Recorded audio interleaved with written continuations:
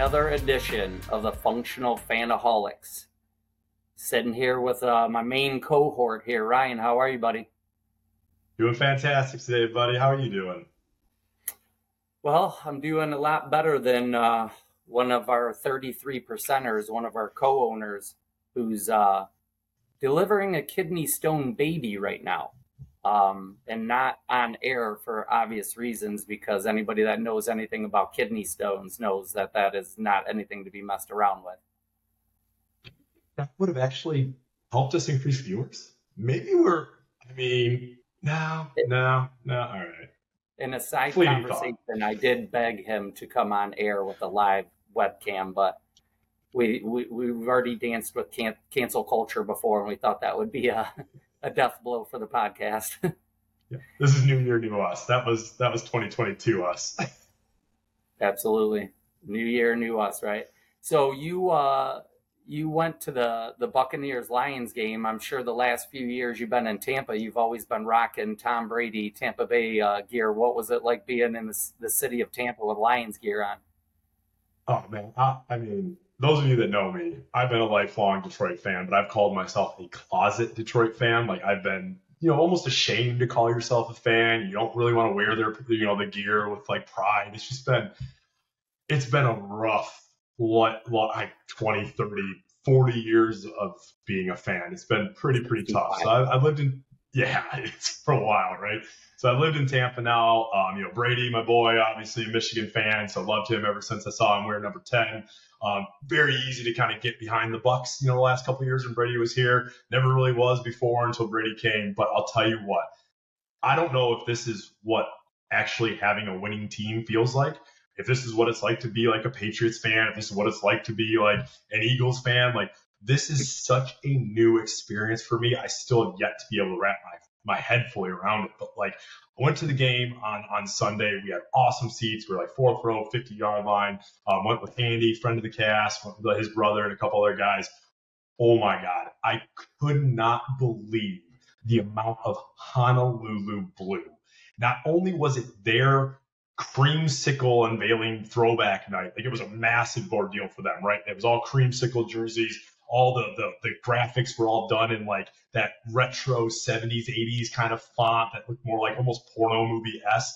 But like they were, the Honolulu Blue was not as much, but it was darn close to as much Honolulu Blue as it was creamsicle orange in there. And I'll tell you what, at the end of that game, the Detroit fans pouring out of that stadium after winning a non-divisional conference road game, you would have thought we won the Super Bowl. It was unreal.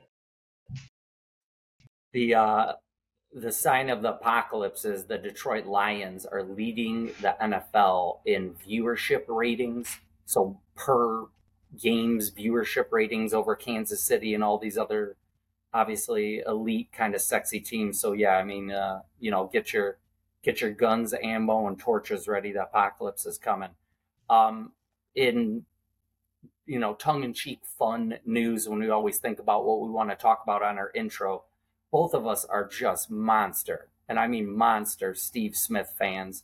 How painful was it to watch Steve Smith semi-unprofessionally attack a player unnecessarily, but just loving him as a player in that just absolute dog that even in retirement, he can't put that pit bull away. And he's like, would want nothing more than to go out on that field and have the opportunity to strangle him. And Jerry Jeudy, I mean, how hard did you laugh? And how much did you cringe when you watched that interview? So, I mean, you want to cringe, right? Because it's like part of you wants to kind of feel bad for Jeudy, but like a little bit of that was self-inflicted too. Like I feel like Jeudy almost like asked for it. Like, hey, wait, and here's the other thing. Jeudy has seen Steve Smith play. Jeudy knows what kind of guy Steve Smith is. Yeah. Anybody that knows who Steve Smith is knows not to cross that junkyard dog. That guy will tear you apart. He is pound for pound always been one of the toughest wide receivers in my opinion. Undersized guy, plays like he's twice as big, fearless, which you absolutely love. At first, I kind of started to cringe, but then I'm like, oh my God, this is amazing. Like, this is the kind of sports television that you want, right? I don't want those canned, like, PC type responses. Go after these guys, put them in their places. And honestly, Steve Smith did, and I don't necessarily disagree with very much of what Steve Smith had to say about Judy. Yeah, it reminded me of Aaron Andrews and Richard Sherman when he went crazy at the end of that game about Crabtree. And you just sit there and you're watching it and you're just, I don't know, as a player you can almost get away with anything, but just watching him as somebody that I guarantee his bosses sat him down afterwards and were like, hey, like, I get it, but like, you gotta keep it on the train tracks a little bit better than this. I don't know. I just died, Hey, and I know you're a Steve Smith fan too. So Steve Smith, if you're watching this, we'd love to call you a friend of the podcast. Come on, you're a and friend of talk the about cast. Come on, come on. I'll please. tell you what, listeners, too. I'll make you another promise. If I can rip that audio from somewhere, I will add it to the end of a podcast. I'll let you guys know, unless you guys haven't seen it. I feel like we got to get some of those little sound clips, and we'll maybe incorporate them into the show here and there. Yeah, absolutely.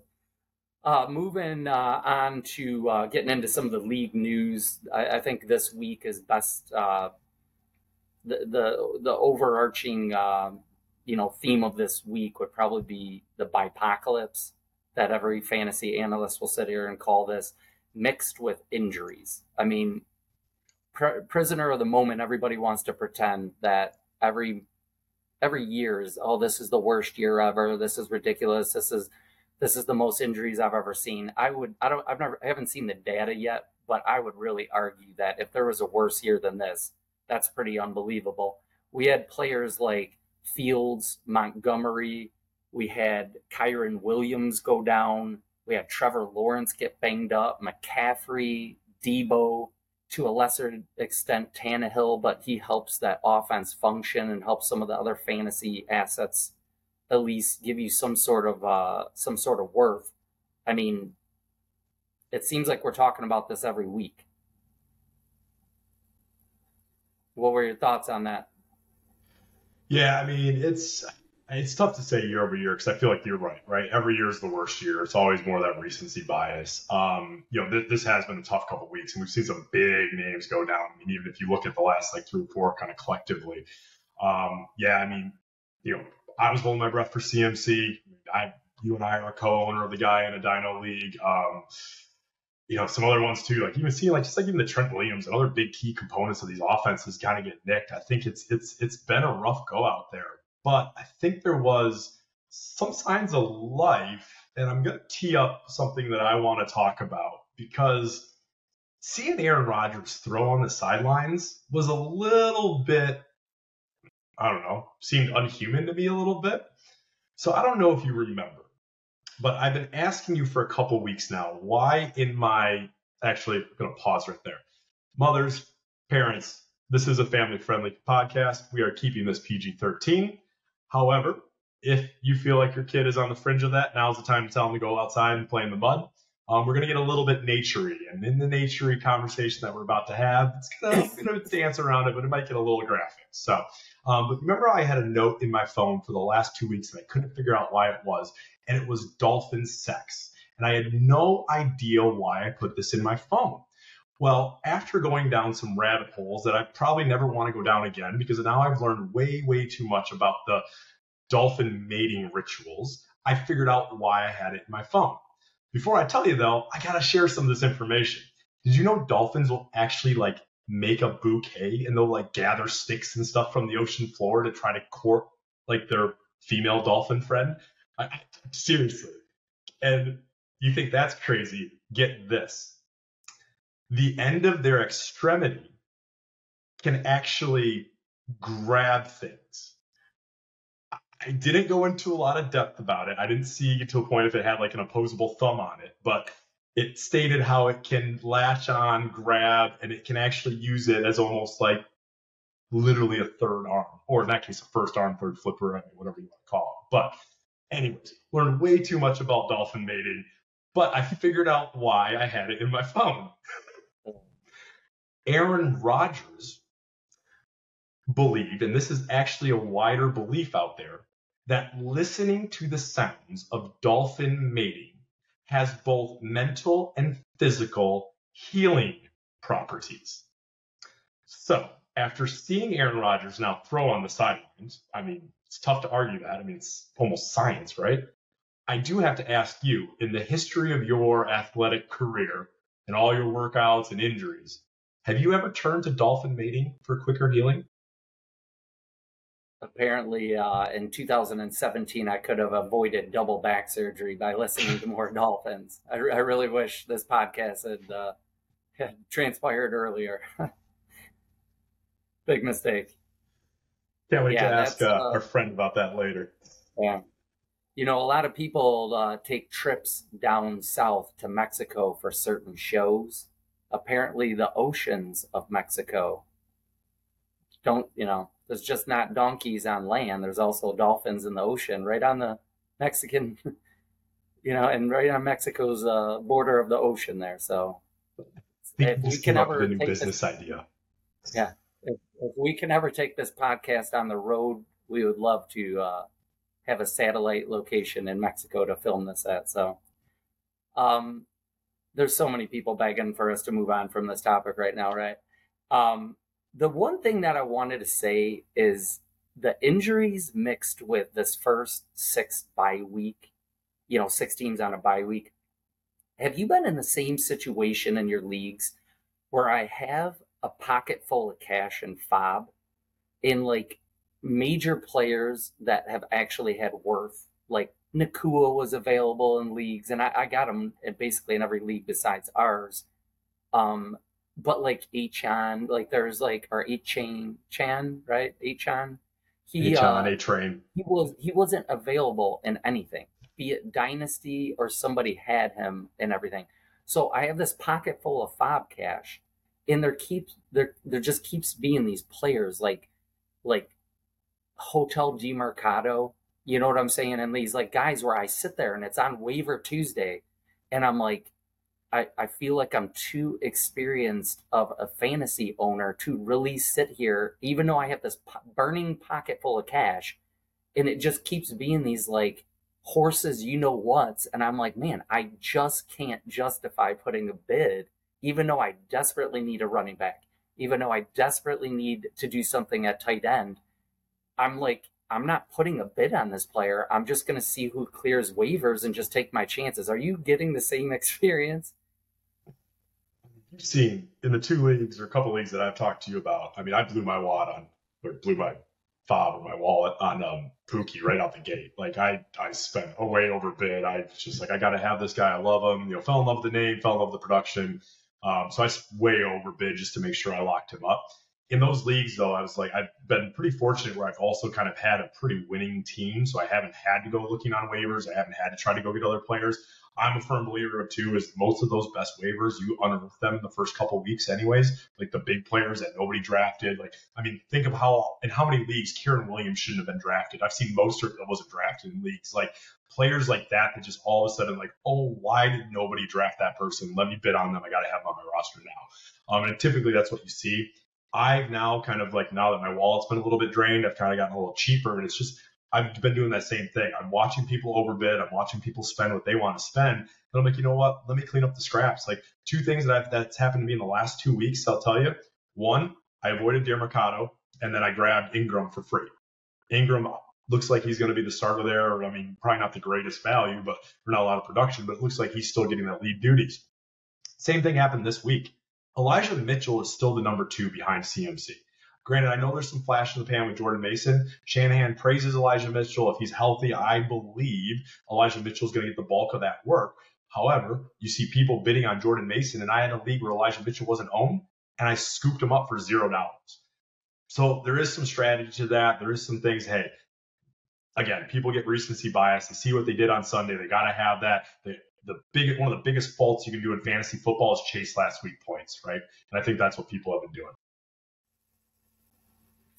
All right, Fanaholics, we're getting into the 6-pack of questions. I think a lot of you are getting familiarized into what this segment's all about, and it's always going to be our favorite. So, got myself a little chocolate porter. Always support the Michigan scene here. So, it's a Big Lake Brewing And I do like my favorite drinks are always porters and stouts. So I'll crack that. Ryan, what are you sipping on? I'm sipping on a little homemade old fashioned. Oh, pull up in front of the camera here. I was out of oranges, so there's no orange peels. Add a little orange bitters instead. However, I do have is a little gag gift. I think that my dad put in a stocking somewhere along the way. It is an ice cube sphere in the shape of a football. How fitting. So, cheers, buddy. Nice moves, Dad. Thanks, man. Thank you. So hey, first question. Let's open up that first beer in the Sixers. So first thing I want to talk about today is kind of looking at the rookie situation, right? Hey, every year there's a lot of hype about rookies coming out. They're some of the hardest to predict, right? You have to figure out what kind of scenario they're going to be in, how much the coach likes them, what kind of playing time they're going to get. So instead of really looking at the ones that we've already known that are these guys are legit, right? The Pookies, the Bijan Robinsons, the Zay Jones, who I swear to God, every time that guy touches the ball, I feel like he's making people miss. I love watching that kid. Anyways, moving on. A-Train, Laporta, like those guys, the production's there. If you have them, you're playing them when they get healthy or whatnot. The guys I do want to talk about are the ones that, hey, maybe we don't know what the second half of this year is going to look like. First and foremost, Gibbs. I know y'all, and I say y'all because I avoided him everywhere, thank God. Spent a lot of draft capital to get this guy. Great football player, amazing talent, isn't producing on the fantasy football playing field yet. So my thought with Gibbs, it's kind of now or never. If you don't see him kind of take over, start to get some production in this absence of D, right? I know he's still hurt. I think it might be time to say, hey, this is just the Gibbs that I'm going to have for the rest of the year. And it's going to be that 10, maybe 12 touches a game, high efficiency touches, but you're not going to get that production because as long as Demon's healthy, Campbell wants to run that guy in the ground. So here's your window on Gibbs. Another guy that I really, really like, I've kind of been high on him. I danced around. I added him in leagues, ended up having to drop him, became a bench casualty. Is Rashid Rice. I think the kid's got talent in case he is desperate for somebody other than Kelsey to take over that alpha wide receiver position. I think Rice can do it. I think he has the talent. You start to kind of see him feature him a little bit more week to week. Mahomes seems to kind of like go after him. Hey, and plus two, Matthew Berry's high on him, so the rest of the fantasy world probably should be too. A couple other guys I like. Mayer coming up from Las Vegas. He's a tight end with a pulse and he's getting catches. I think that's all you need to say. Talking about ramping the guy up. Looks like his production's going up. Had a great game last week. I like him as a speculative ad. Another guy I really, really like is Michael Wilson. I think Michael Wilson has a really, really good schedule coming down the stretch, or at least in his playoffs. Arizona's playoffs, and we'll talk about it a little bit later. Arizona has a very favorable fantasy football playoff schedule. Also, too, they just opened up the 21-day window on Kyler Murray. We saw what Kyler Murray did with D-Hop. You have Hollywood there, still kind of missing that alpha wide receiver, that wide receiver one. I do like Michael Wilson.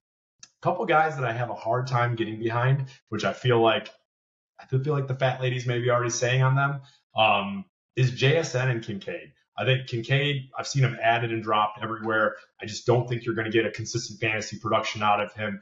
Josh Allen still loves Diggs over everybody. I think you got Knox that's always going to be in the picture there. I just feel like Kincaid is kind of maybe it's time to, if you're not in a keeper league, if you're not in Dynasty, it might be time to cut bait. And then also, too, is JSN. Unless there's a major injury that happens to Lockett or DK, I don't think the path for JSN to get very productive fantasy value is there. I think he's going to kind of always struggle. His snap percentage is even going down. So those guys I'm kind of out on. I do like Andre Miller as a speculative ad. I think he's a good bench stash in NOLA. And then there's another guy that I want to talk about, but I don't really want to steal your thunder because I know we're going to kind of get to him in the next segment. But before we move on, any of the rookies, any thoughts, anything I missed? Anybody else you want to touch on? The guys that you talked about are similar players on my radar. Like with JSN, the thing that I would warn people against, because in our main league I have JSN, so I'm looking at a lot of signs from him. There was a lot of information that just came out of them having both tackles go down, and they came into the year trying to run 11 personnel with 3 wide receivers, but because the tackles were so banged up, they had to go with double tight ends with 12 personnel, which is why JSN's snap share was so low and his targets were so low. So now that the tackles are healthy and you just saw him have his highest snap percentage, it was basically identical to Metcalf and Lockett for the first time all year coming off of the bye, coinciding with that post-bye kick for rookies mixed with the fact that the tackles are healthier. I don't think the ceiling path is there for him, but I definitely think somewhere in the middle where he'll have somebody's going to have to roster him.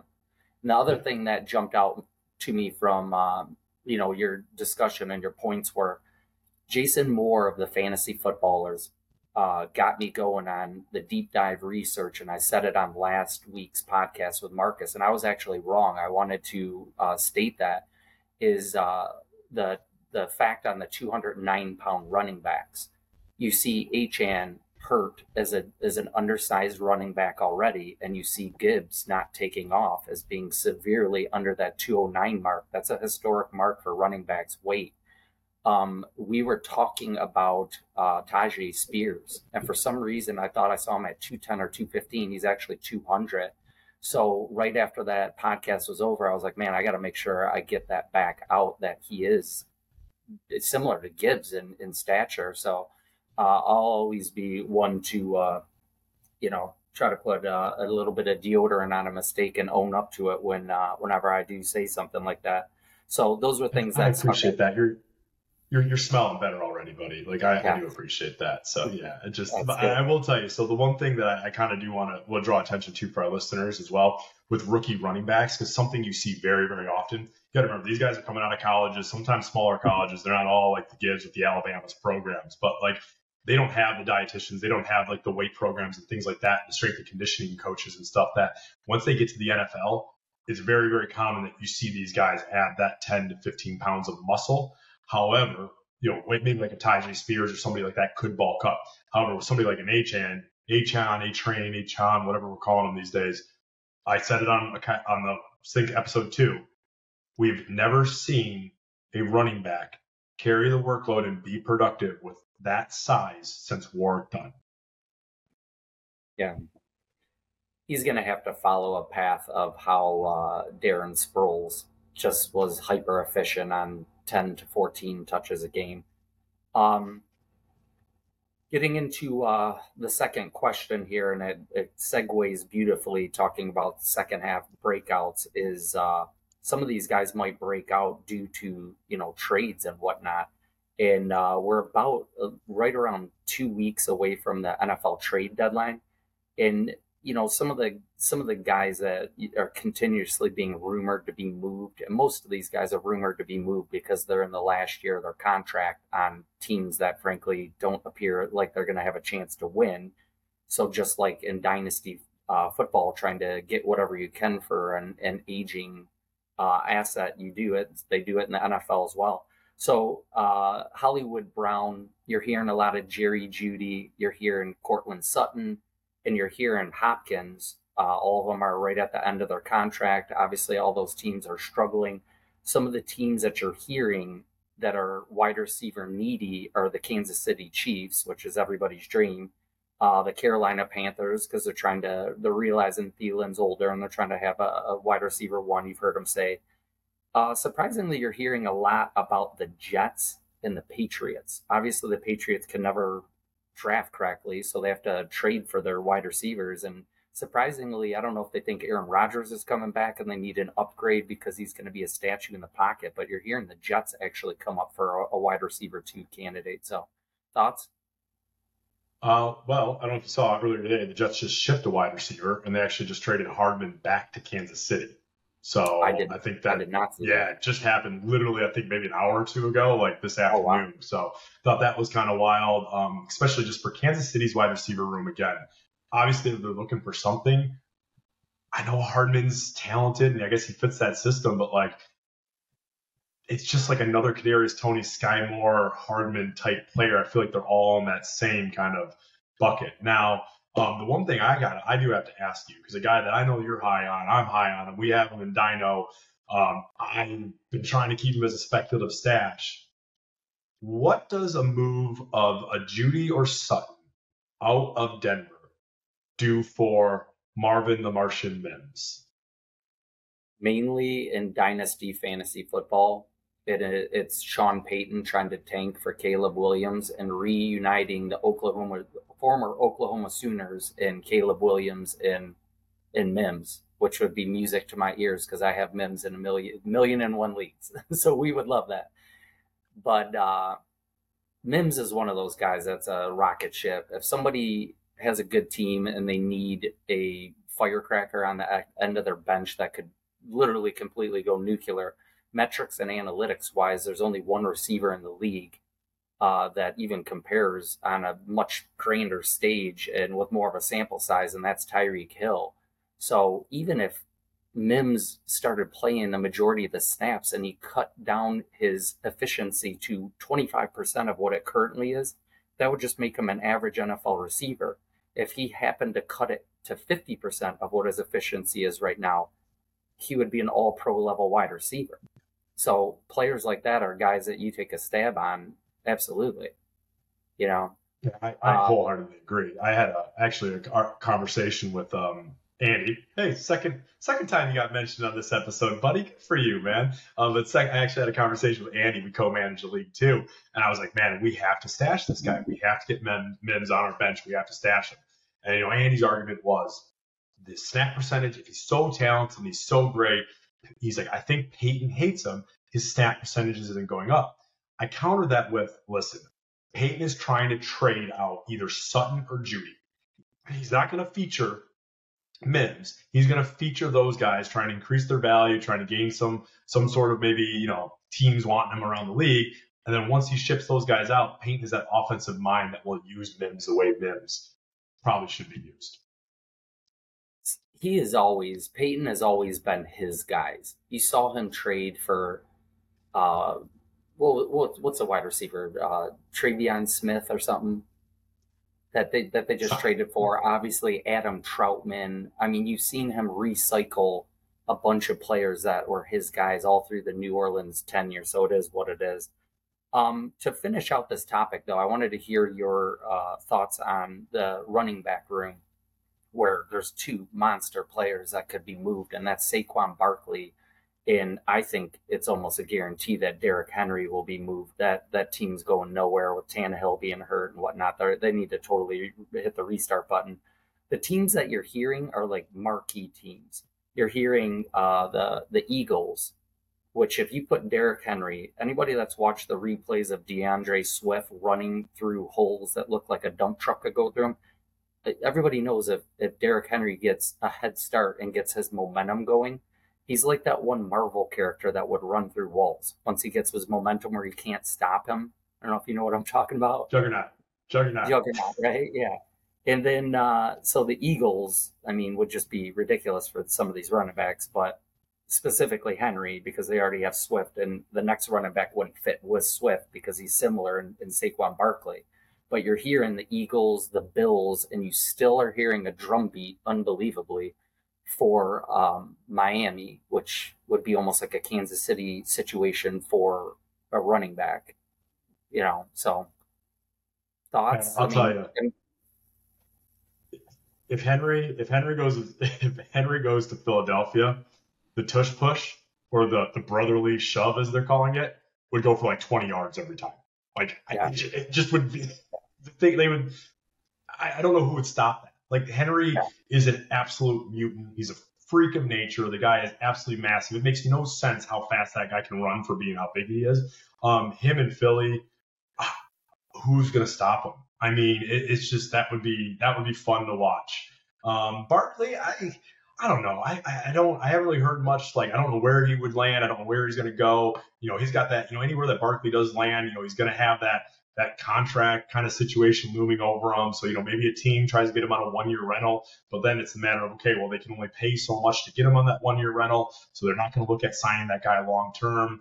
I just think like his options are going to be limited. But Henry is that perfect candidate, end of a contract, kind of older in years. Hey, if we're making a Super Bowl push, let's grab that guy and you can just ride his back probably all the way to that Lombardi trophy. Absolutely, totally agree. Getting into the third beer of this 6-pack. Little segment we're trying to get rolling is going to be trade targets or target practice. Trade targets would be guys that, you know, maybe are on the up and up. They're coming off of an injury. Something's changed that's about to vault them. And obviously, target practice would be a guy that frustrates you so much on your team that you just want to put them on a skeet shoot and just launch it out there and take pot shots with the 12 gauge and just good riddance, get rid of the guy. Any candidates that you're seeing that you're, you know, doing the old fashioned buy sell type? Yeah, absolutely. So first and foremost, I do want to kind of touch on my thoughts on like trading, right? Because I think trading, it's an art and it's a necessity of fantasy football. Like you're not going to win very much if you're not going to win ships if you don't actually tinker and make some moves, and if you actually don't try to find ways that you can even almost take advantage of other teams. So with trading, you usually kind of fall into one or two buckets in my mind. If you're winning, you go after the losing squads, right? Take advantage of them, put your foot on their neck. Hey, these guys are desperate. Go, poach them from those super talented players that they maybe need to get rid of. And then on the other side of that, if you're losing, it might be time to take one of those big names and ship them off to try to fill a couple gaps in your roster. You got to remember too, people love the name value. They don't really necessarily look at the numbers as much as they do as the name. And a lot of times that name is worth more than the actual numbers of the production numbers that those players are putting. So with doing that, hey, when you're going after these guys, like I did it today. I just got a hold of JJ and I got him pretty cheap. And it was from a team that was, a little bit struggling. They're kind of feeling that like, oh, I might not make the playoffs. I'm kind of on the outside looking in. I got to make some moves. Injury riddled. So, hey, when that opportunity comes, go at those guys like the JJs, the Demons. Now's the time that you might be able to get them. You might be able to spring them for pretty cheap. So some of the guys that I'm targeting, right?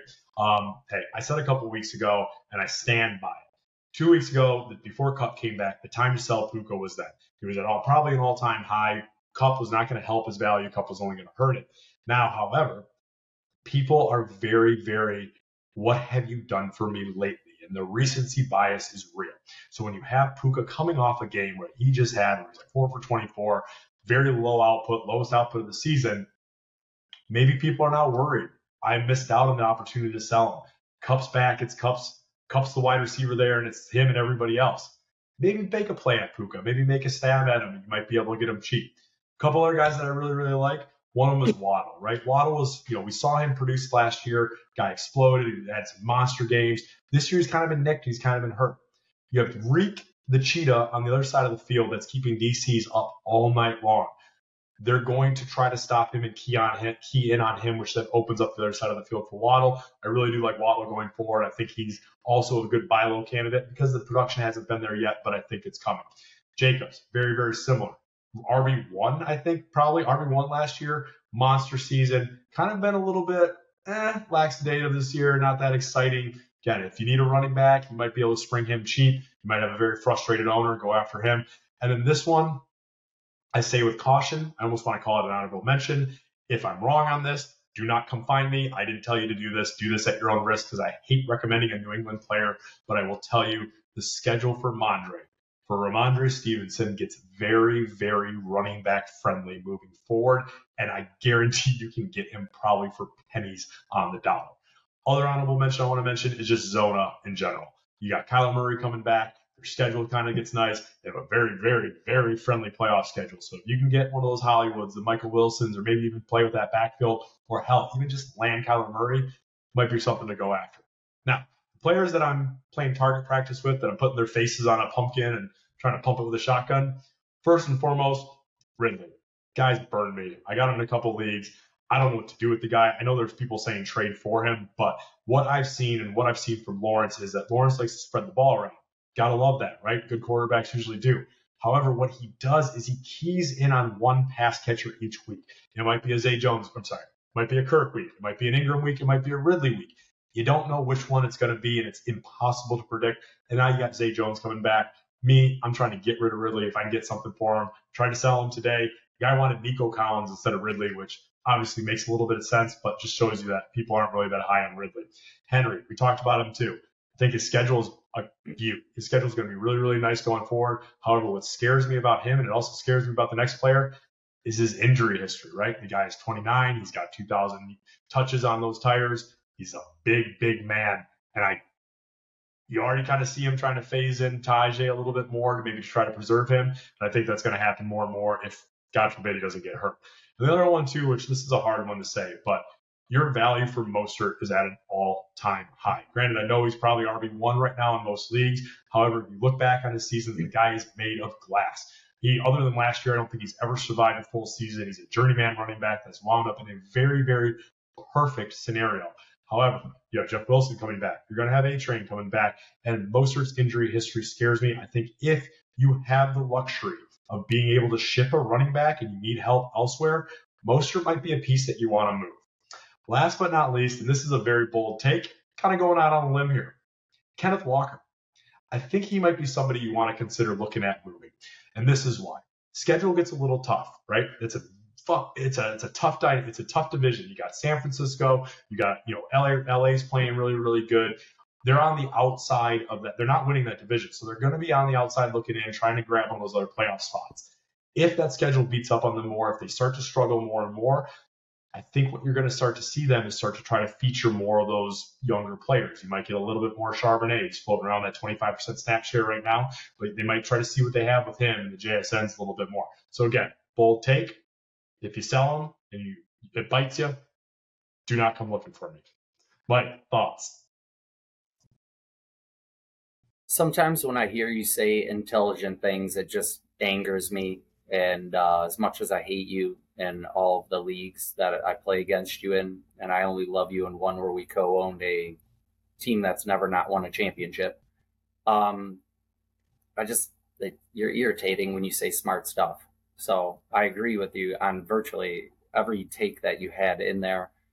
Some of them were stronger opinions than others, but I love trading. So everybody that knows me from any of these leagues that's watching this, I wanted to at least add in verbally a couple guys. Josh Jacobs, he just got 30 touches last week. When do you ever have a guy get 30 touches and nobody's even talking about him? He's number one in running back usage. He's getting healthier from sitting out the preseason. He's a target. CeeDee Lamb, just like A.J. Brown, crying and whining for targets and not being utilized. Now all of a sudden Dak Prescott's sitting in front of a microphone in front of him, and now he's pumping him 9 for 117, and I imagine that'll go forward. Breece Hall's obvious. I don't even know if they're going to trade Delvin Cook or not. If you can get Breece Hall, and everybody needs running backs. Breece Hall, if he wasn't injured, might have been a top 3 or 4 pick in the league this year. He's young, he's explosive, he's an absolute superstar. He might be one of my favorite players in all of fantasy football. Sells Brian Robinson, that dream first couple weeks, that's over with. That offense is a disaster. Besides Howell kind of giving you garbage time, and just kind of stats that you don't even know how he accrues them. That offense is a whack-a-mole. It's a disaster. Dameon Pierce, who knows what's going on there? I can't believe how good their offense is. If you would have told me Stroud would have been this good with all these pass catchers, I would have told you Dameon Pierce would have been to the moon. He's a player that give that landmine to somebody else in your league. I tried to make a trade. I did make a trade, and I used Dameon Pierce as bait. And the guy wanted Jaylen Warren over the starting running back. And I was like, to make the trade go through, I'll give you who you want, but I could not believe that you wanted a timeshare running back on a crappy offense over the starter of an offense that's actually pretty good. And then lastly, I have Kelvin Ridley written too. I have him in so many leagues. It's one of those guys that you want to put that landmine on somebody else's team. Just let that become somebody else's problem and let them be like, oh my God, I can't believe I have Kelvin Ridley. Oh my God, I can't believe I have so-and-so. Like, let them deal with the problems and get somebody that actually has some production going.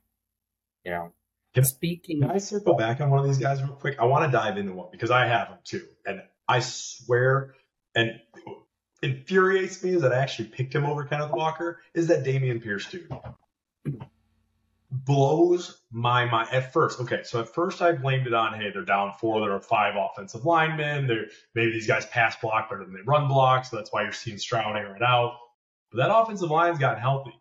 And then you see Dameon Pierce go from like 20 touches to like 24 carries, for like 60 yards too, like averaging like 3 yards, 2 yards a carry, which is ridiculous, to then just disappear last week. And I know Singletary is a talented back, very, very talented, but I was not worried about Singletary preseason. Like, it never even concerned me the least. But is Singletary a thing? Is he here to stay? Is he going to keep eating Damien's lunch like he has been? Like, what's going on? I am watching the scenario, and you didn't see me pick up Singletary in our main league because I feel I feel like he's a jag of a guy, and unless they gave him 70 or 80% of the opportunities, I don't really think he could take off. And Pierce doesn't make any sense to me. So when something doesn't make sense to you and there's no obvious variables that you can put into it, it tells me there's something either coaching wise, blocking wise, or something. He's not injured. He's not old. He barely got touches at Florida. He's in the best shape of his life. It's not like he's been overused. He was a darling metric wise last year of broken tackle percentage and yards after contact and all that. Something's going on there. So Pierce, if you can get him for an empty pack of cigarettes right now, he's not a bad guy because their offensive line will get healthier and healthier. And I really do believe there's talent there. At some point, it needs to make sense to me. Unless something comes out that nobody knew about and he has an MCL injury that they didn't report or something, if he can't succeed there, which I saw more from him last year than I've ever seen from Singletary in his career, if he can't succeed there, then I don't think anybody else is. So I think it's pointless to get another, running back in the mix. Because if it's a timeshare, you're not going to want either one of them. So why even grab Singletary? So let me ask you a question. How close in 12-man leagues is he to droppable? The running back, I've gone on and looked at waiver wire for running back, and it is literally like you're scrolling and you get to running backs that are retired pretty quickly. Like you sit there and you're scrolling, and all of a sudden Deuce McAllister comes up as the 51st best running back, and you're like, this guy's been retired for like 10 years and stuff. So he's a warm body. He's young.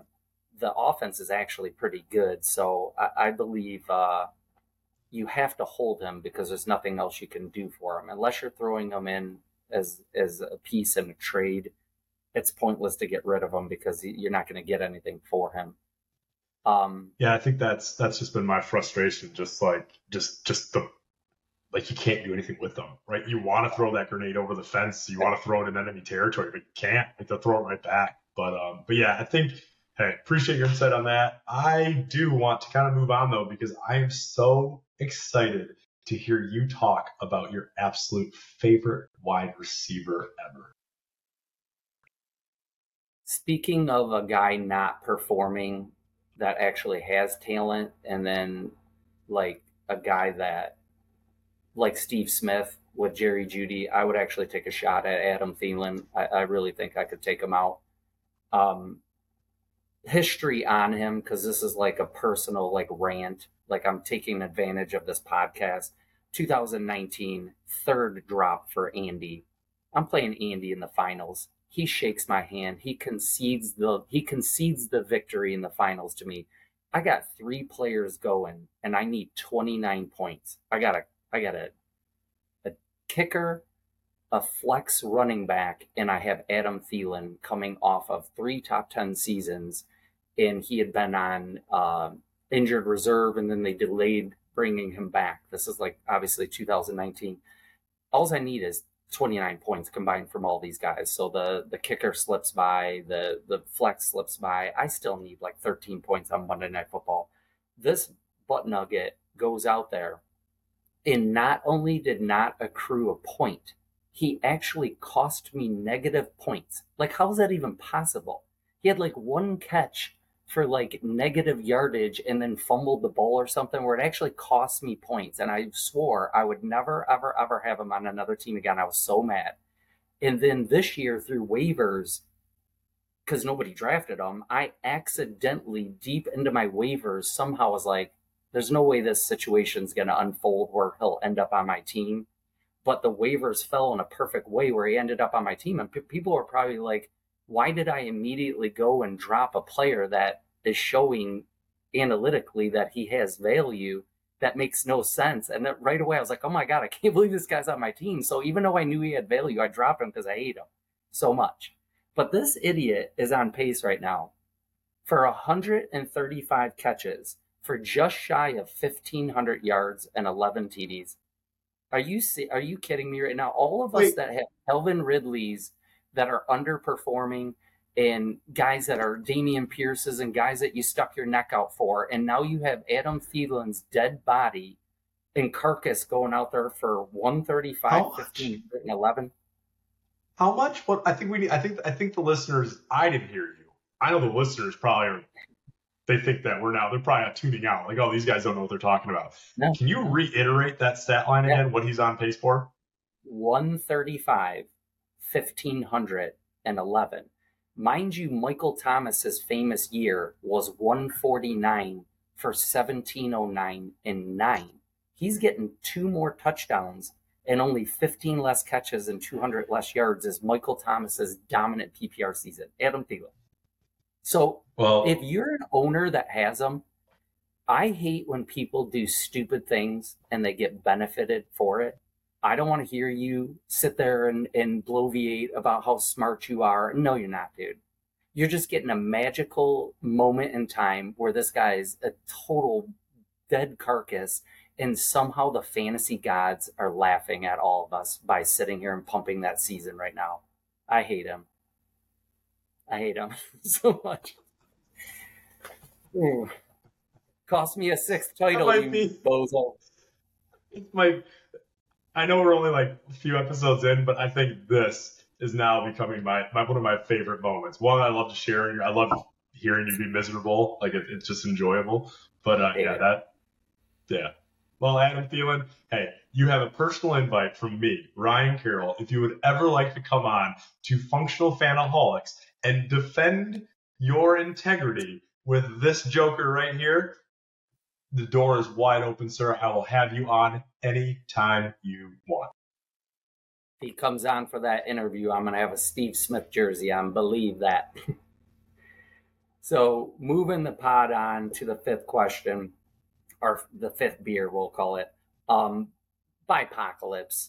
Thoughts on it, thoughts on how to deal with it. Like, what's your strategy when you know a week like this is coming up? First and foremost, I have a strategy that I want to give Mr. Goodell, because I swear to God, I am so overly frustrated with the way this guy does bye weeks. And granted, I know it's more for the NFL, and they're not building, ooh, that looks tasty. They're not building schedules up on the wall like they used to and having to figure out like all that. Like it's more, we have technology now. It makes it a lot easier. I don't understand why you have fantasy football community that literally can't put numbers to it, but like if it wasn't for fantasy football, the NFL would not be as big as it was. Like it's just facts. So you have now this week, you have the Titans, the Texans, the Jets, the Cowboys, the Panthers, and the Bengals. Count 6 teams on byes. Doesn't it make sense to you that why don't we just run byes like, I don't know, week 5 through week 13 and just put 4 teams on a bye each week and just call it a day and just make it easy, make it seamless, make it consistent? I don't know. Makes too much sense to me, but then again, I'm not running the NFL and I'm just a lonely fantasy football player. But what I will tell you, you got to get creative, right? You have 7 teams on a bye. Like I have one of my teams. I think the entire bench is buys. Like I didn't even know how I was going to be able to start a full roster this week. I ended up getting lucky, but you got to get creative, right? You're probably going to be turning to unknown commodities. Like I know a lot of people are going to be pushing in Zach Evans this week and have no idea what they're going to get from him, but they don't have a choice, right? You have people that are probably going to be holding out for that Monday Night Football game and hope that CMC is in place so that maybe they can put in a Mason or an Elijah Mitchell, right? Yeah, you're going to see Keontae Ingrams. You're going to see the Kareem Hunts. You're going to see those type of players a lot. And if you run into a team that's in bye week, sorry, parents, hell. Why did I just correct it? Non-swear word with a swear word. That was actually backwards from what we're trying to do. But maybe I'll take that out and post ed. But if you're running into one of those teams, like you're happy, right? You're thrilled that you maybe have like a little easy bye week. So one of the things that you might have to do is you might have to get creative. And one of the things that I've seen people do and what I've tried to do, trade. take a bench commodity, take one of those stashes, even if it's not a blockbuster trade, it's just a little like peanuts for peanuts type trade, but it helps fill your roster and gets you through the week. Just do it. Pull the trigger, do it. Don't sacrifice a week. Wins are too hard to come by. Points are too hard to come by. Do not go in short staffed. Get that. Do whatever you have to do to fill that roster and make sure that you come with a fully loaded gun this week. Yeah, absolutely agree. People don't try to win enough. It's like you want to hold on to a commodity, not realizing there's only 14 weeks, and you getting the difference between 5 or 6 wins and 7, 8, 9 wins in making the playoffs is sometimes separated by 1 or 2 games. So when people punt these weeks, just find a resolution. If you have a trade asset that's a 15 on a trade chart, and you trade it for somebody that their bye week is until week 11, just trade them. If you take a small loss on the player, but you win this week, you'll figure the rest out later. Kick that can down the road. Just try to win each week. You have to try. Matthew Berry always says this. The goal is to win each week. It doesn't have to be pretty. Just make it happen. All these other people are suffering too. So find a solution, because at the end of the year, when you're 1 game short of making the playoffs and you held on to some 20th receiver overall in the overall standings, and you could have traded somebody that was for the 26th best receiver, but maybe made the playoffs because you avoided his bye week. Just do what you got to do to make the playoffs. Speaking of this topic of the bye-pocalypse, it's report card season. We're halfway through. You're 5-1. You know what I'm saying? You're 4-2. You're 1-5. This is your first report card. You know where your team stands and what you need. If you're an elite player, you sit there and when you're making these trades, hey, let's try to get a player that, I'm 5-0 going into last week. I can make a trade for a player because if I lose, it's not going to squash me if it makes me better for the fantasy playoffs.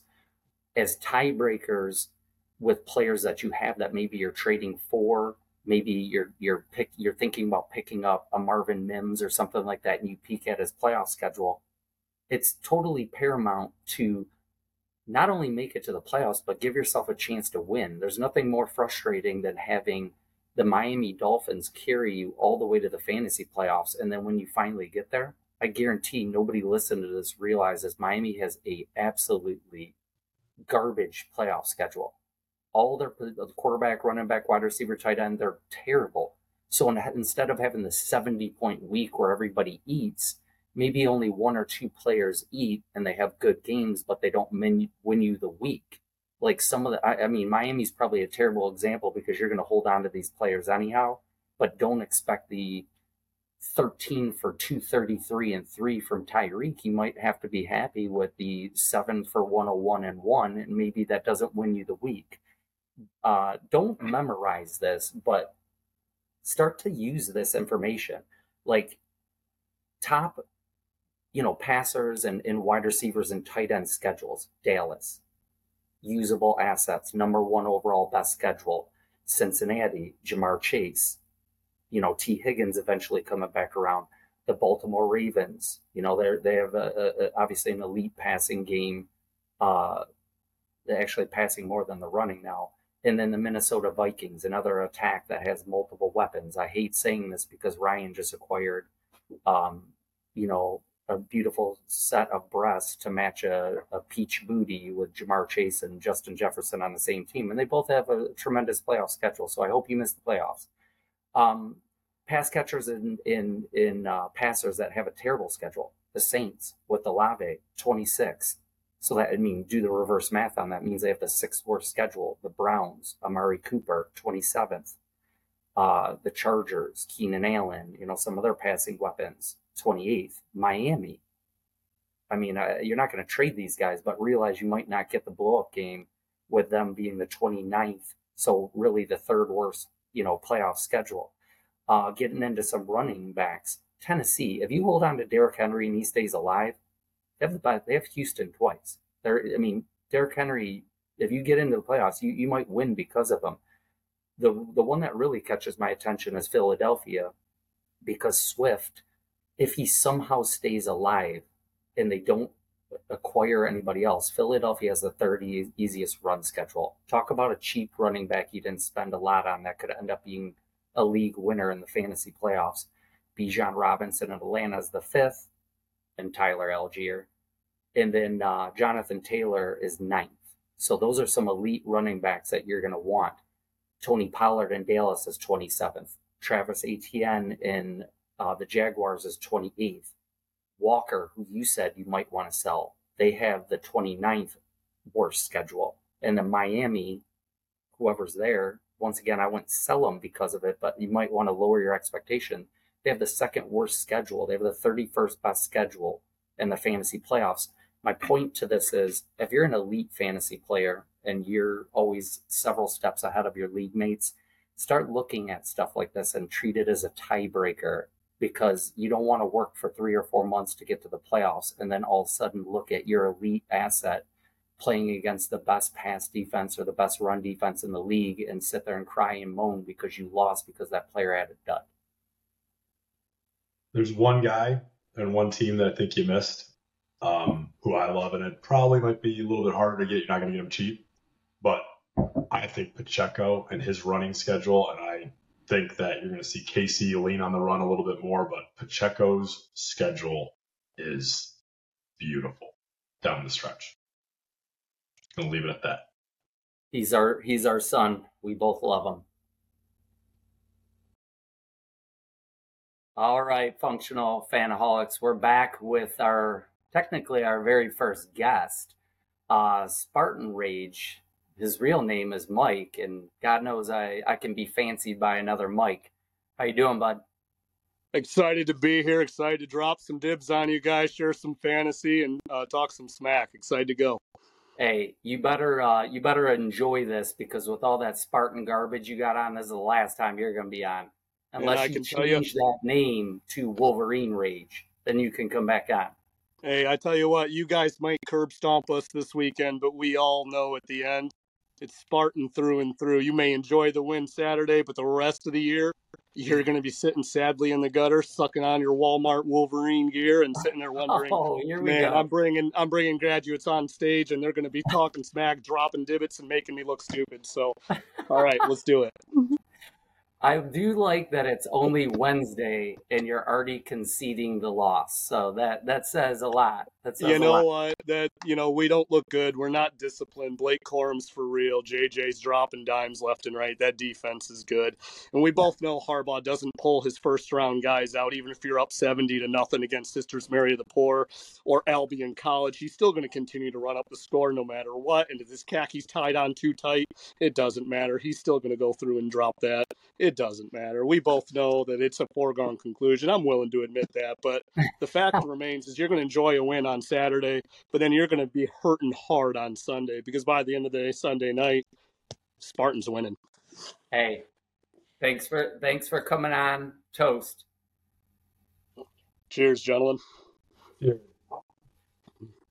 So to get into some questions that we want to send in your direction, Ryan and I had discussed, this feels a little bit like mid-movie of Step Brothers, where at first they were like at each other's throat, and as time went on, they realized they were more of the same person, and they're kicking watermelons in the garage, and they're like, wait a minute, did we just become best friends? I mean, are you getting that vibe?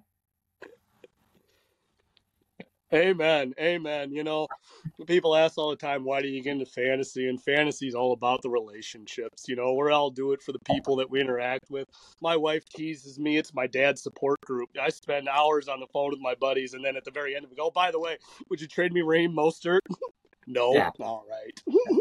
Yeah. I will add. So on that, Mike, I do got to add. So my Mike, Michael, this Mike, middle Mike, whichever. I don't know what this is going to get really confusing, especially if you're just listening. This is going to get even more confusing. This Mike, my Mike, functional fanaholics Mike, likes to kind of tout himself as always the smartest man in the room. He likes to try to manipulate other people to kind of think like he thinks, and he kind of does his little puppet master little trick. So over the course of our several years playing in the same dynasty league, Mike planted the seed in my head that you were our nemesis and that I had to hate you and I had to despise you and that we had to beat you at every step of the way, that we had to beat you on trades, we had to beat you in the matchups. All I know is I've been bred to hate you, but love the energy, love almost everything about you except your attire and all the green. But this is happy to have you on the show, buddy, and happy to turn over new leaves with you. Excited to be here. No, you can hate me all you want. All I know is I've been gaining ground since day one. Slowly tipping away. I'm not going to lie, you guys winning the championship last year killed me as I watched Jalen Hurts go down, Lamar Jackson go down, and you guys slink your way right into the playoffs when you didn't even belong there, and then everybody curled out of your way, let you go. Hey, man, Yep. I've never been a big smart talk guy, especially with guys you don't know, but you guys earned it, and I got to give you that. Thank you. But your reign Thank of you. terror is over. It's over. I tell you what, after seeing I'm- Kelsey get nicked, and then having CMC go down, I almost texted Mike. I'm like, it's sell everything. We need Caleb. Like sell. We had one kryptonite on our team, and in a super flex, we're rolling Deshaun Watson and Aaron Rodgers, and alls we need is two hands on the steering wheel when you're rolling Stephon Diggs, Tyreek Hill, Christian McCaffrey, Travis Kelce, Bijan Robinson. Alls we needed was two hands on the wheel with all of our flex, Olaves and Ridleys and Pacheco's and all these guys to put in there. As soon as Rodgers went down, it just even though we're 5-1 and we lead everything in points, it's like a little bit of kryptonite showing, and everybody in this league is holding on to their elite quarterback pieces. Fugazi, a little bit of a Fugazi going on there. Always in Superflex, the hardest thing to obtain is always a quarterback. That's why you saw me earlier in the year quickly give up Pollard and Meyer to go ahead and get one more, because that one more. If you guys are in trades right now, you had some savvy trades. I've been over the past couple of years. I mean, I'll give respect where respect is due. And some of your trades, man, I was jealous of a couple of them, and some were just super, super savvy. I'm impressed that you can pull off. So. You guys outmaneuvered me on Diggs. I was working Diggs hard, and then all of a sudden, trade went through. I thought, dang it, not Deontay. Oh, man, that killed me. So, no, props. You know what's one thing that we're missing a huge opportunity on right now? When you watch late night talk shows where celebrities will read tweets about themselves, how funny would this be to text message conversations between me and Ryan to you, because they're all saved in our fantasy chat from years ago, about you, and have you read them live? Like, I swear to God, wherever this dude is, we want to drive there and kick him right in the fucking teeth. Like, you know what I'm saying? Like, just so mad. Like, I absolutely can't stand this guy so much.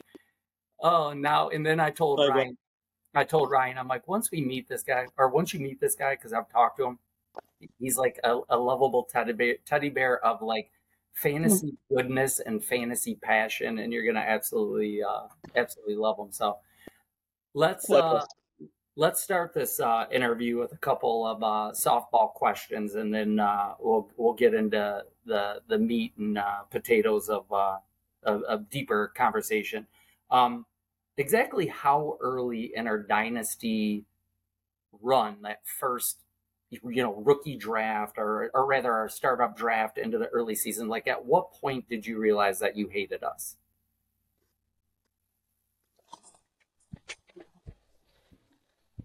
Had to been double back-to-back CMC, followed up with, was it Kelce?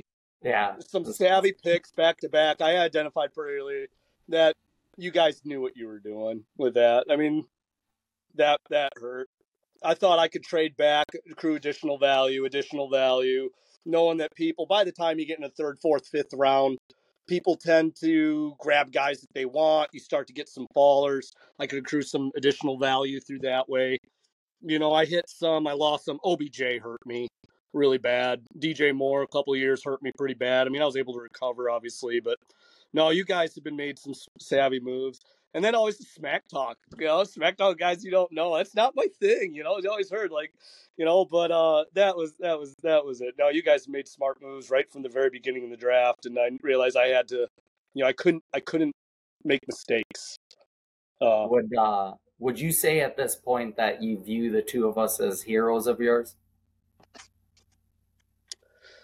Yeah. Thanos died in the end.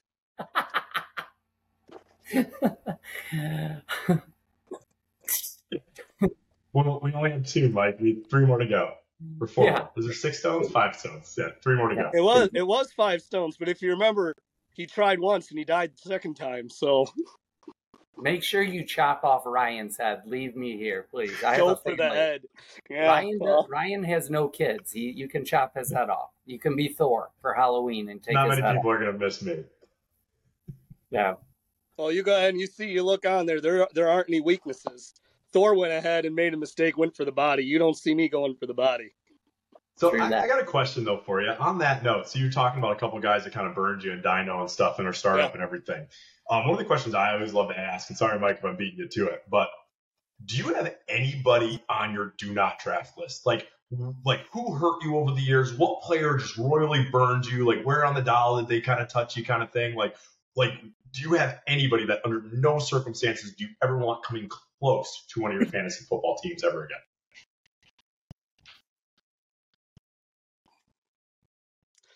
Yes and no. Yes and no. DJ Moore is right up there, because I got him early, keep going, but I can't quit him. Like, gosh, all the time you look at he just has a phenomenal profile. That guy coming in was generational in terms, he was right up there with OBJ in terms of everything that he checked all the boxes. And then he just couldn't doing it. This year, continuing right up until the game last week, he still hasn't done it. That just hurts, but I just can't quit him because all he needs is a functional quarterback to go ahead and hit the ball downstream, not make him just keep running these slants over the middle with an 8 out of 3.5. Just get the guy the ball in space, let him work. We're finally starting to see that before a busted thumb here, but he's absolutely. But no, because situations change. We talk. Stephon Diggs, for example, when he was in Minnesota, he was meh, and then all of a sudden he went to Buffalo and he was completely unlocked. We all thought when Tyreek left Kansas City and went over to Miami that he was no longer going to compete because Tua stinks. No, and then here we see Tyreek continue being Tyreek. So we keep seeing these evidences coming across. I've been playing since 2000. I'm sorry if I interrupted, but you keep seeing trends here of guys that are studs will come back, and just because they're not doing it one year doesn't mean they can't do it the next. Now, that doesn't mean completely hang on to your priors, but that means you got to be fluid with it too. So I'm not going to say there's anybody on there, but guys like Christian Watson, who had 1 month of being absolutely awesome, and then he's never done anything since. I'm not going to go and pay market price for him now. As we get into guys going off on Jonathan Mingo, Jonathan Mingo is being outdone by Laviska Shenault. They're making plays for Laviska Shenault, getting him involved in the running game and the passing game. You're seeing him with A-dots all over the place. I mean, he's got a higher snap percentage, and route runs and all that than Mingo.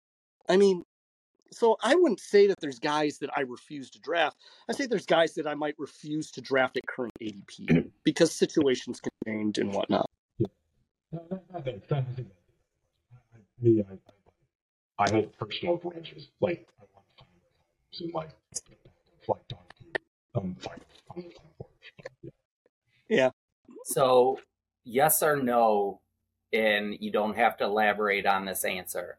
Are you an Adam Thielen fan? Man, not only an Adam Thielen fan, I am mind blown at the hate that people were dropping on him. Adam Thielen, everyone said he's 33 years old. He's completely washed. Yet here we see Carolina signing him at a 3-year, $25 million, 14 guaranteed, and they're going to put him in the slot. Yes. Excuse me? And then guess where he was going in startups? 16th round. We had guys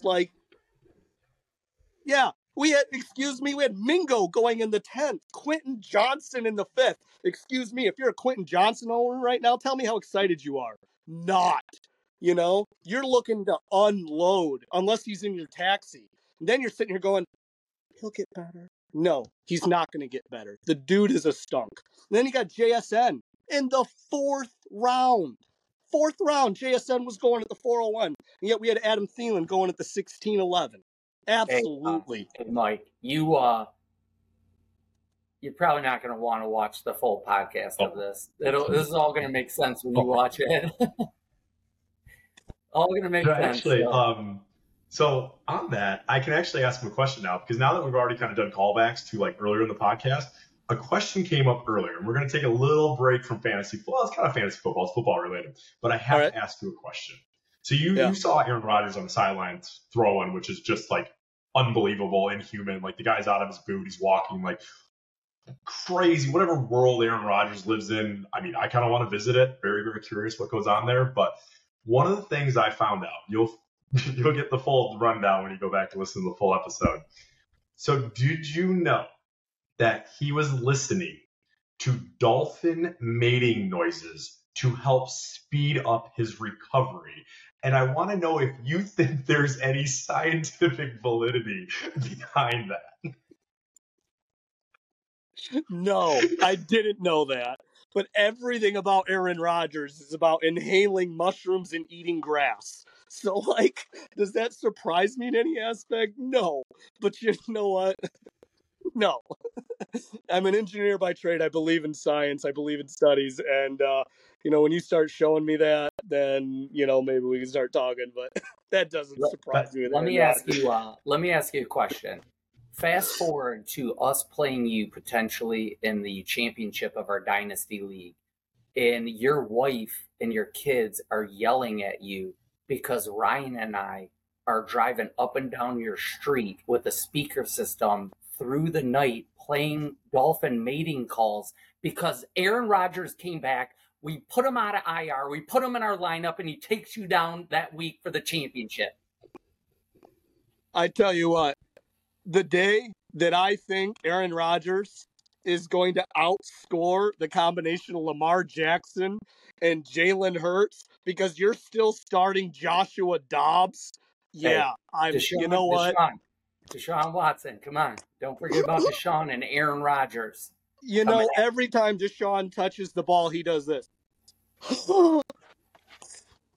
No, he's not used to not being elite. The guy is not used to not being elite. He doesn't know how to play when he's not at that elite level, and that's can I tell you something about Deshaun Watson and Aaron Rodgers? They've been on 2 championship teams. We've won with them before. Don't forget that. So, Mike, real quick before we move on to ballers and fallers, I have a theory. And being from Michigan, again, we're over the battling of collegiate alliances and everything like that. But being that we're all from Michigan, right? I was just at the Bucks-Lions game on Sunday in Tampa. I live in Tampa, so I was just at the game. It was unreal. You'll hear more about it when you listen to the full episode of the cast. But I came up with this theory. Now, we all are familiar with if Michigan or Detroit ever wins, they would burn their own house down, right? We know what Michigan State burned the couches, and we know that, hey, it's just the Flints, the Pontiacs, the Detroits are all garbage cities that we would just self-implode on. However, I have a new theory, and I truly, truly believe that this new Detroit fan base, after seeing what I saw on Sunday, and I'll drop a little clip of the video into this episode so you guys can see what I saw, because it was unreal. It was a non-divisional conference road win. You would have thought we won the Super Bowl. My theory is, if Detroit ever wins the Super Bowl, we will not self-implode. We will not burn our own house down. We will have this feeling of just invincibility, and we will try to take over the world. We will take back Toledo. We will invade Windsor. Those Wisconsin, better watch out because those Hoopers are coming to eat their cheese. Like, we will try to just expand Michigan and take over anybody and anything in our way. And you can't tell me I'm wrong, because after seeing these Detroit fans, as passionate as they are, we are freaking hungry, my man. I tell you what, I'll do you one better. We beat Baltimore this weekend. We're first place in the NFC at the end of the season. Do you see another loss? Where? This is the last game on our schedule. Yeah, all right. They're going to lose somewhere because Goff is going to twist his pinky, and then he's going to have to go sit down and get rotator cuff rubbings with Deshaun Watson with that therapeutic rub.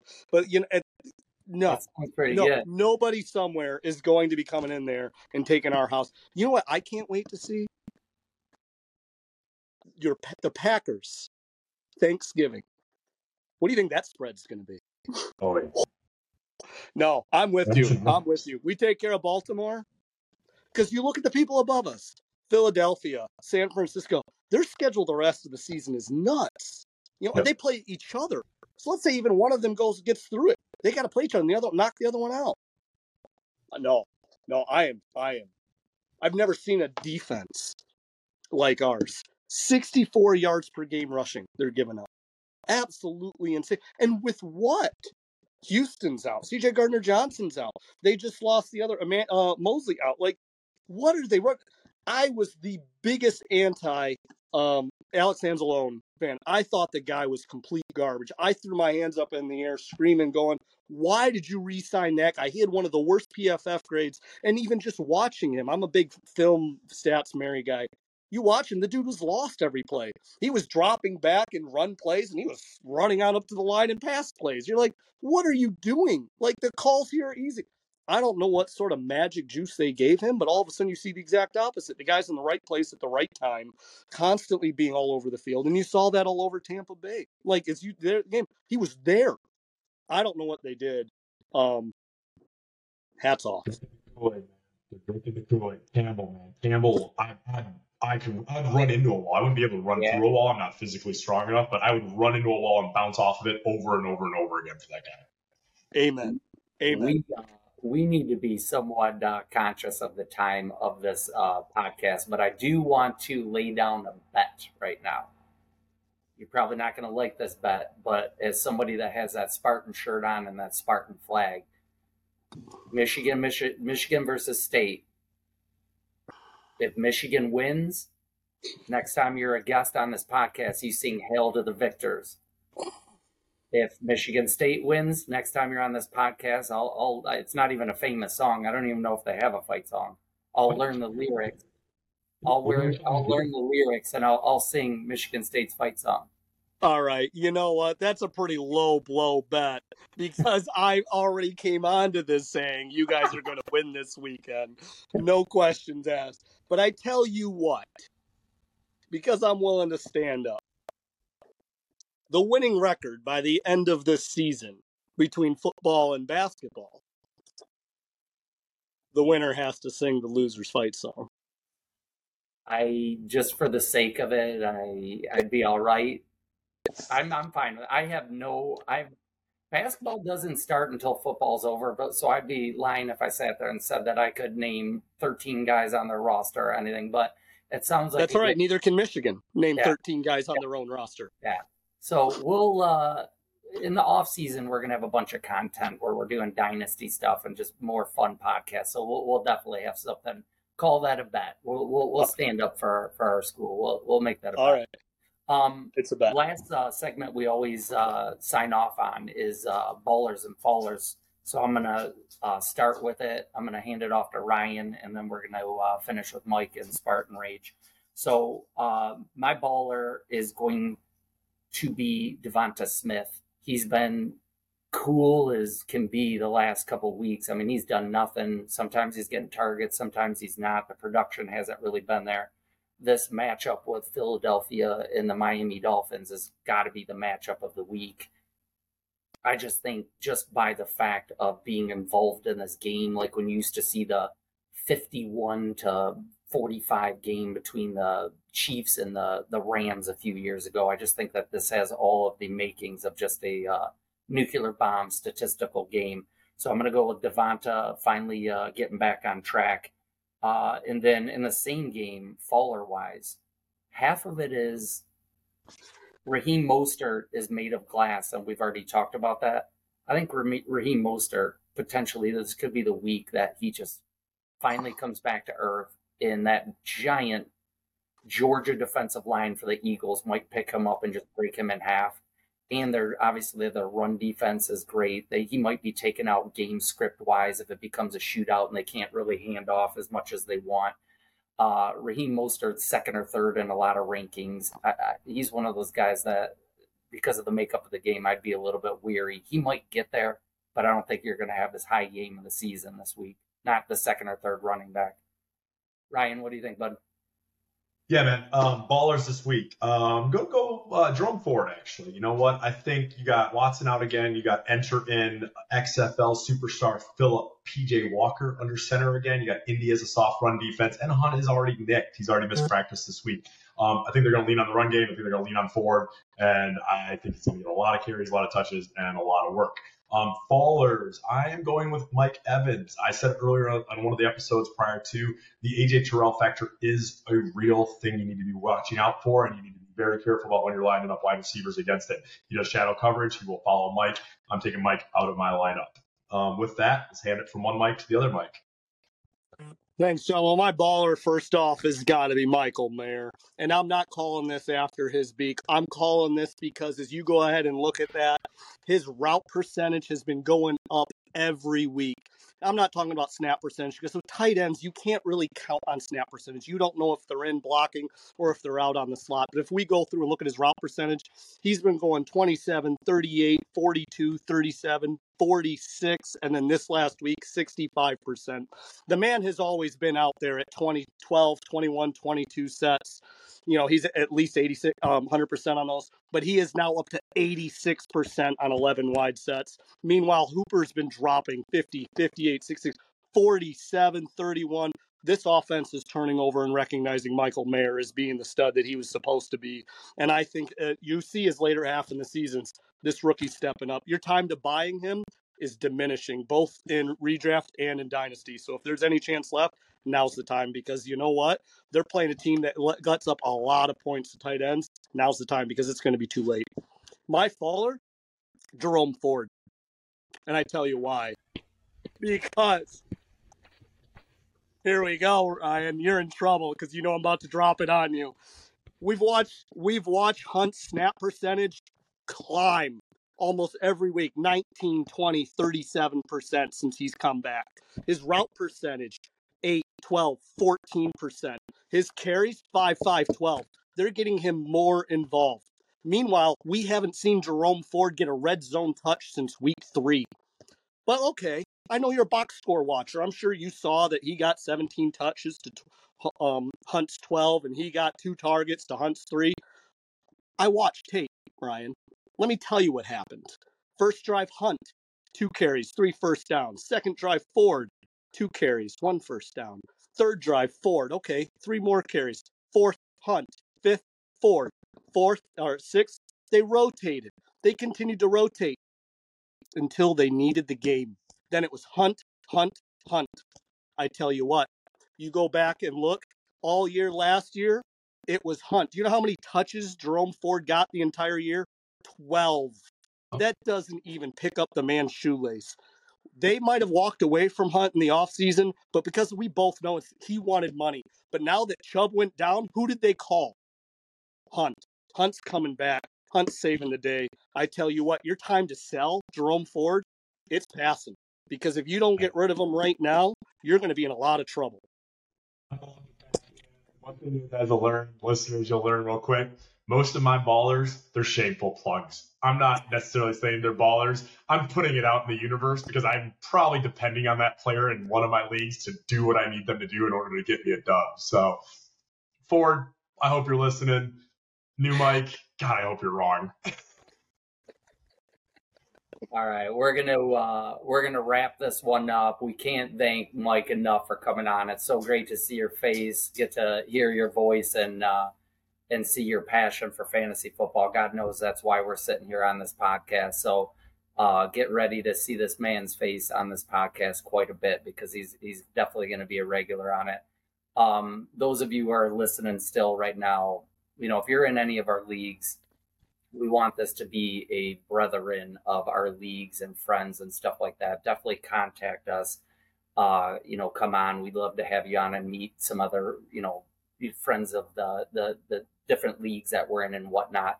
And importantly, it takes 2 seconds to do. Please like and subscribe this. I can't tell you how important it is to grow this in the infancy of it, because if this ever does take off, we're gonna take a lot of people with us and have a good time with it. So we appreciate everybody. Thanks for tuning in, and we'll see you next week for the Functional Fanaholics.